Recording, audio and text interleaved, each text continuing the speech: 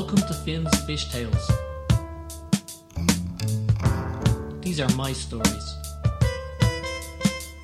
I made them all up.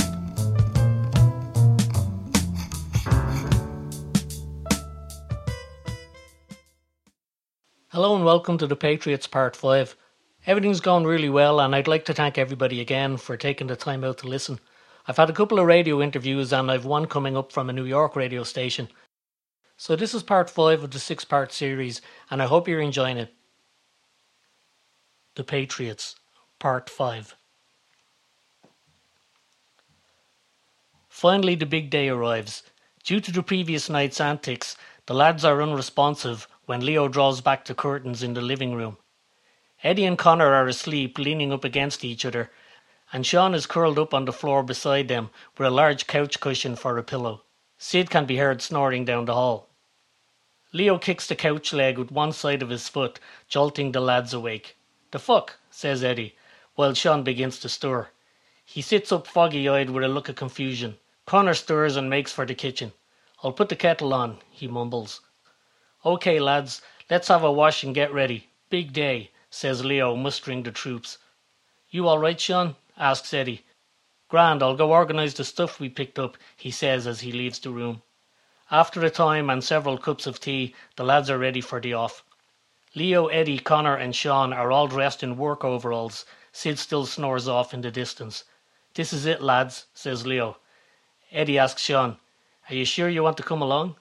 "Sure, it's something to do," smiles Sean. "Fuck it, let's roll," says Connor as they make their way out of the flat. As Leo, Eddie and Sean make for the stairs, Connor passes the elevator and presses the button. Nothing happens. But as he goes to enter the stairwell after the lads, the elevator sounds with a ding. He grins to himself and heads back towards it. Sometime later, Leo, Eddie and Sean arrive at the van, only to find Connor leaning against it, with his cap downward covering his eyes. "What took yous?" he smiles, much to the lads' chagrin. Sean loads up 4 square objects wrapped in a canvas cloth tied with twine. He gets into the back and makes a place for himself among the boards and stepladders. Connor follows him in and Eddie closes the door behind him. Leo starts the van and Eddie hops into the passenger side. "Are you right, Eddie?" "No better pupil," he smiles. Leo lets the van tick over for a few moments and then with a rattle they are off. They don't talk on the drive there. After about 30 minutes or so the gallery comes into view. Eddie looks into the back of the van. "We're here." Leo parks near the gallery steps, but not too close. While they don't want to draw any undue attention, they also want to get away quickly. "Commence the paddy whackeries," says Eddie. The lads all don tweed caps like the one Connor already has on. Eddie looks to Leo.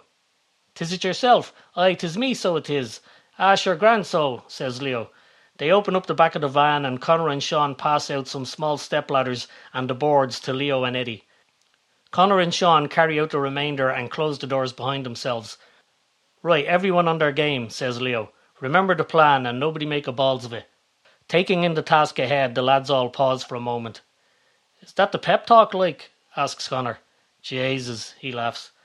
"Just remember the plan," says Eddie. "Sean, you stick with me, right? Let's go." They walk up to the gallery steps in single file. Leo on point, Sean keeping up the rear. The lads start to run Leo's instructions over in their heads. "Walk in like you don't care. Nod and smile to everyone looks at you." They walk into the gallery just so. Leo walks towards the guard who is once again berating his junior. "Seriously, mate, what do you be thinking?" His junior looks unfazed. "If I don't know what I'm doing is wrong, how can I be held responsible?" "I mean, when you think about it, it's kind of your fault." Just as the guard is about to blow, Leo interjects. "How are you, boss? Me and the lads are here to do a spot of cleaning." The guard sees the lads file by towards the stairs. He looks Leo up and down. "I wasn't told about this." Leo hands him a work order. "It's all there, Chief. Orders from a Mr. Skeffington." "Oh, maybe the docket got lost," says Leo as he gestures to the younger guard. The guard rolls his eyes. "Go on then. I just do as I'm told. You know yourself, boss." Leo tips his cap and follows after the lads. The guard turns to his junior. "Come here, you." The lads are at the top of the stairs and once again play Leo's instructions over in their heads. "First floor, room 23, turn right. Walk through room 22 and then turn left into 18. They follow the directions diligently, carrying their ladders and boards like they do this every day of the week. And just like Leo said, there it is on the right, room 17, the artists. This is mad, isn't it? Connor whispers to Sean. As they reach the threshold of room 17, Eddie turns to Sean. Here, Sean, you keep sketch.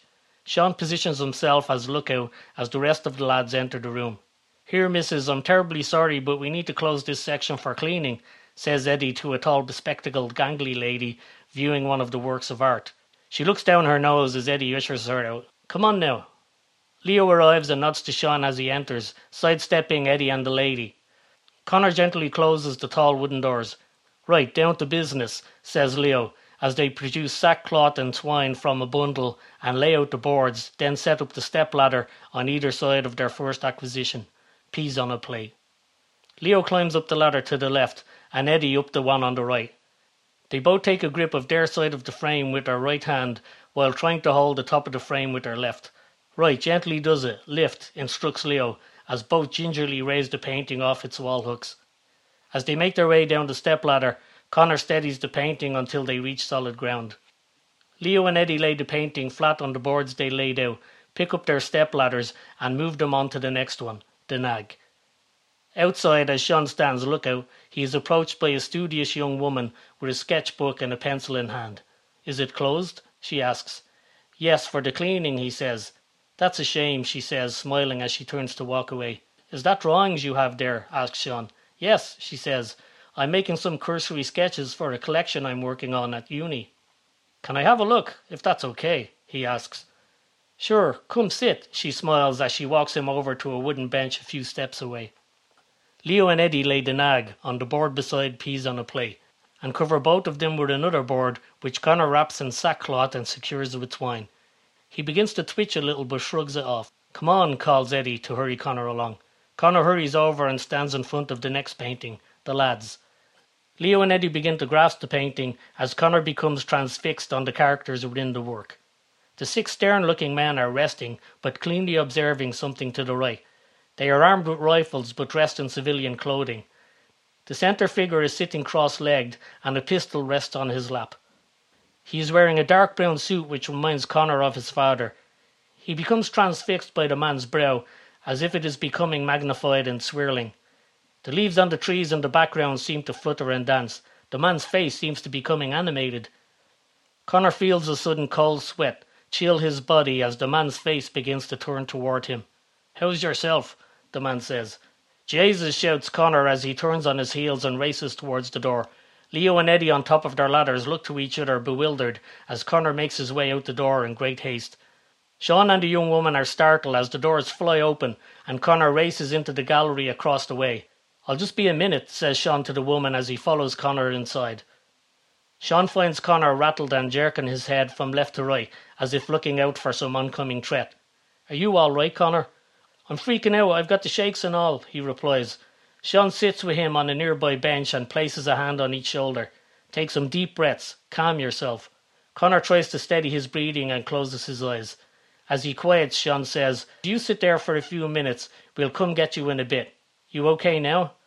I'm grand, he says as he continues slow, steady breathing. As Sean leaves the room, he looks up and down the corridor to make sure the coast is clear and walks over to where the young woman sits. How is your friend? She asks. He's grand. The fumes from the cleaning fluid got to him. Inside the gallery, Leo and Eddie are wrapping and securing the last 2 paintings. Right, says Leo. Time to hang the replacements. They begin to unwrap some paintings the lads had purchased from the market. Connor, now calmed, opens his eyes. He is surrounded by a number of portraits of various ladies. He smiles as he tries to relax.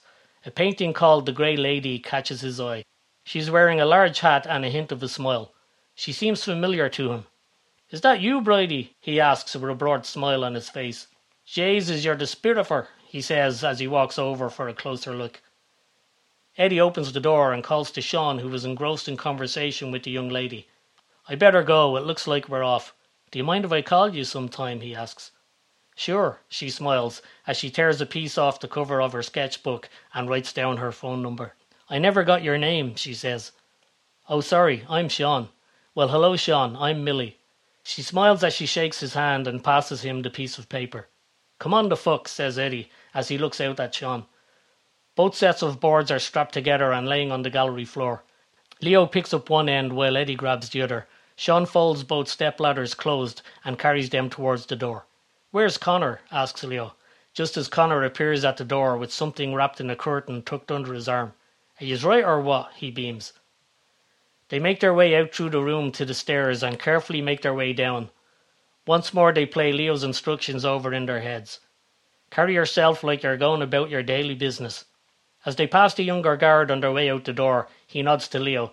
Leo gives him a smile and a salute with his free hand. "And waltz out the door like you're leaving your own house." The lads stroll out of the gallery entrance and make their way down the steps. "Oi, Paddy!" a voice bellows behind them. They all freeze. Leo turns to see the older guard holding up a bucket. Leo places his end of the board on the steps and walks back up to meet him. "You forgot this," he smiles as he holds up a bucket with "Property of Dublin Depot" written upon it. He doesn't seem to have noticed, but Leo grabs it quickly nonetheless. "Thank you, sir. Sure you're a gentleman and a scholar, so you are," he says in his best Hollywood Irish accent. "No worries, off you go now, Paddy," says the guard as he turns back towards the gallery, and Leo shuffles quickly back down to the lads and picks up his end of the boards. They all begin to walk quick step, fast but not too fast. In the van, Eddie seats himself as he closes the door. He looks to Leo and Leo to him. There's a trace of a smile on both their faces. Whether it's disbelief or not wanting to jinx themselves, they pause. "Bleeding deadly," shouts Connor as he plants his head between them, having produced himself from the back of the van. They all erupt in laughter. "Let's get the booze and the broads and the hell out of here," says Eddie as Leo starts the van and they gently roll away from the gallery. Connor slaps Eddie on the shoulder as Sean sits in the back relieved. He runs his hand over the sackcloth of one of the wrap paintings and smiles to himself. As they pull up outside Sid's building, Sean hops out at the back of the van and Eddie opens his door to follow him. "I'll stay with Sid until I get settled," says Sean. "Sid's sound, but he makes a lot of bad choices." He puts his hand on Sean's shoulders. "Make your own way, Sean." "I will." Eddie gets back in and Sean watches the lads drive off. He pulls Millie's number from his pocket and smiles as he looks at it. Early the next morning, Skeffington enters the gallery. As he passes the guard's desk, he runs his finger along it with a look of disgust and uses his thumb to rub off what little dust his forefinger has accumulated. He looks to the guard. "Everything shipshape, Collingsworth?" "It is indeed, sir. The cleaners came by yesterday and everything went without a hitch." "What cleaners?" asks Skeffington. "Where did they clean exactly?" Collingsworth pushes open the doors to the gallery as Skeffington walks in, followed by the younger guard and Collingsworth. "Everything seems fine in here, sir," he says. Skeffington stands still, livid. "Fine? Fine, you say? What the bloody hell are these?" Upon the wall hangs 4 prints the lads had picked up from the market. Skeffington and the guards take them in all their kitsch glory.